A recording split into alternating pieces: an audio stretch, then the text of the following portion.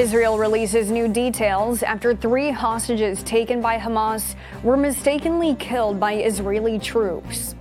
And a driver crashes into President Biden's motorcade outside his campaign headquarters. The Morning Rundown starts now.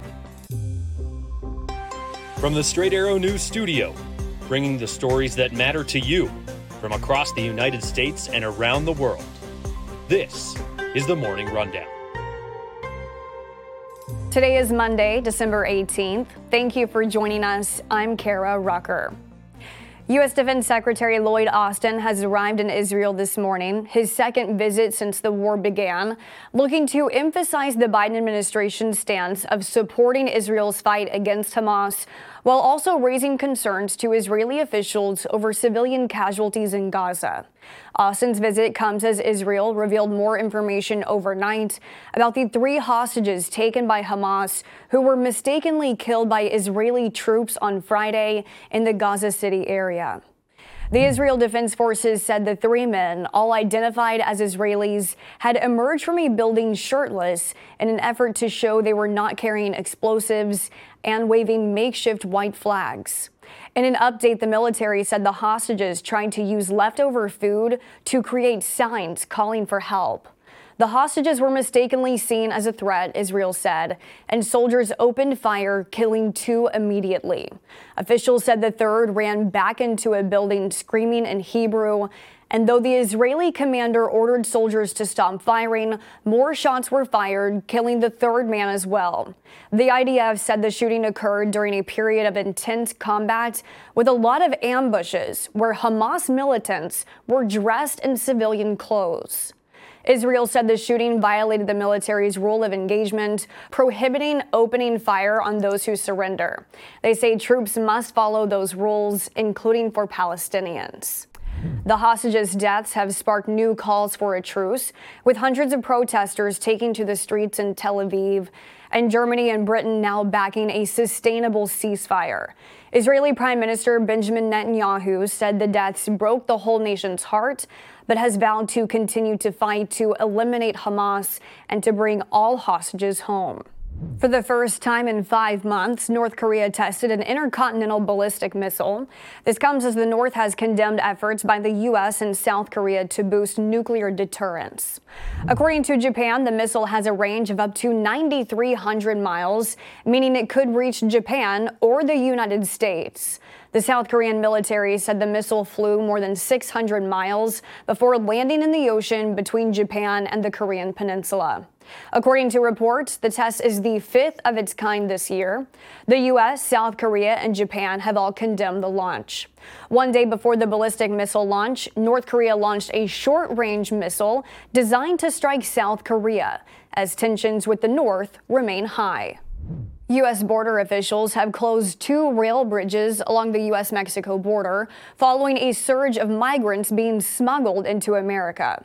Border officials say starting today, it is temporarily suspending all operations at rail crossings in Eagle Pass and El Paso, Texas, to redirect resources elsewhere in its latest move to respond to a flood of migrants trying to get into the U.S.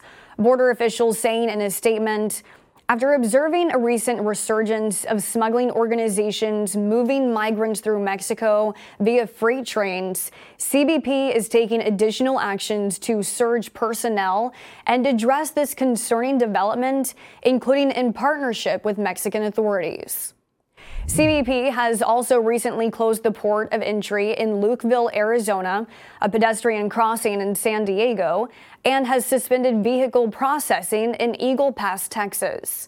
On Friday, Arizona's Democratic Governor Katie Hobbs sent National Guard troops to the border, calling out the federal government and President Joe Biden, saying that closing the Lukeville port of entry has led to, quote, an unmitigated humanitarian crisis.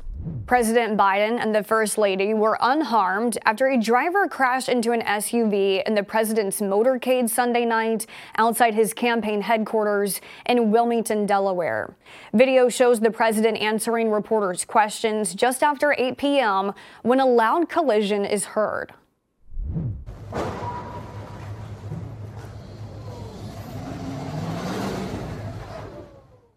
President Biden was rushed into his vehicle, where the First Lady was already inside.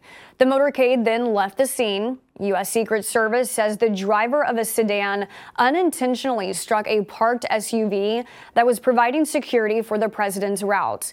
The incident occurred just after the president and First Lady had left his campaign headquarters following a holiday event with staffers.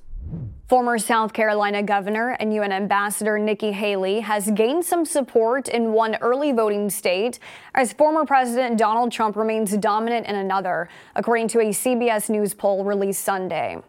With 5 weeks to go until the New Hampshire primary, Haley is consolidating much of the non-Trump vote in the state, with 29% of likely GOP primary voters saying they would vote for her, while 44% say they'd back Trump. Just last week, Haley secured the endorsement from New Hampshire's Republican Governor Chris Sununu, who spoke about his choice in an interview with ABC News that aired on Sunday. No one in New Hampshire is going to vote for Nikki Haley just because the governor says so, right? You earn it.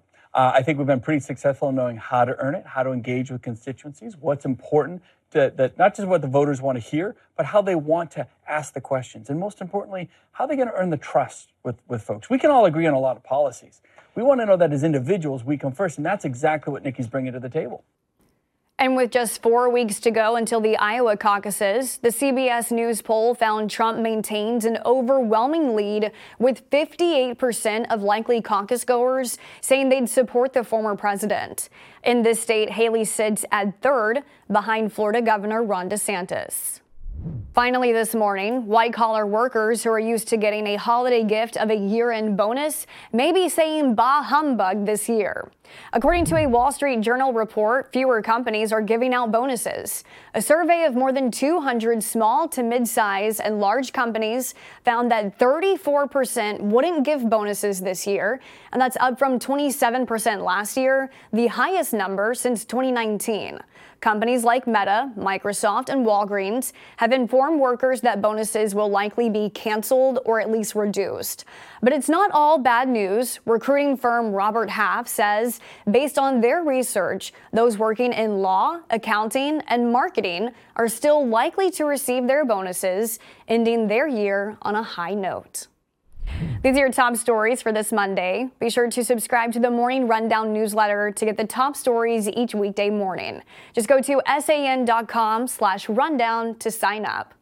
Unbiased, straight facts, that's Straight Arrow News.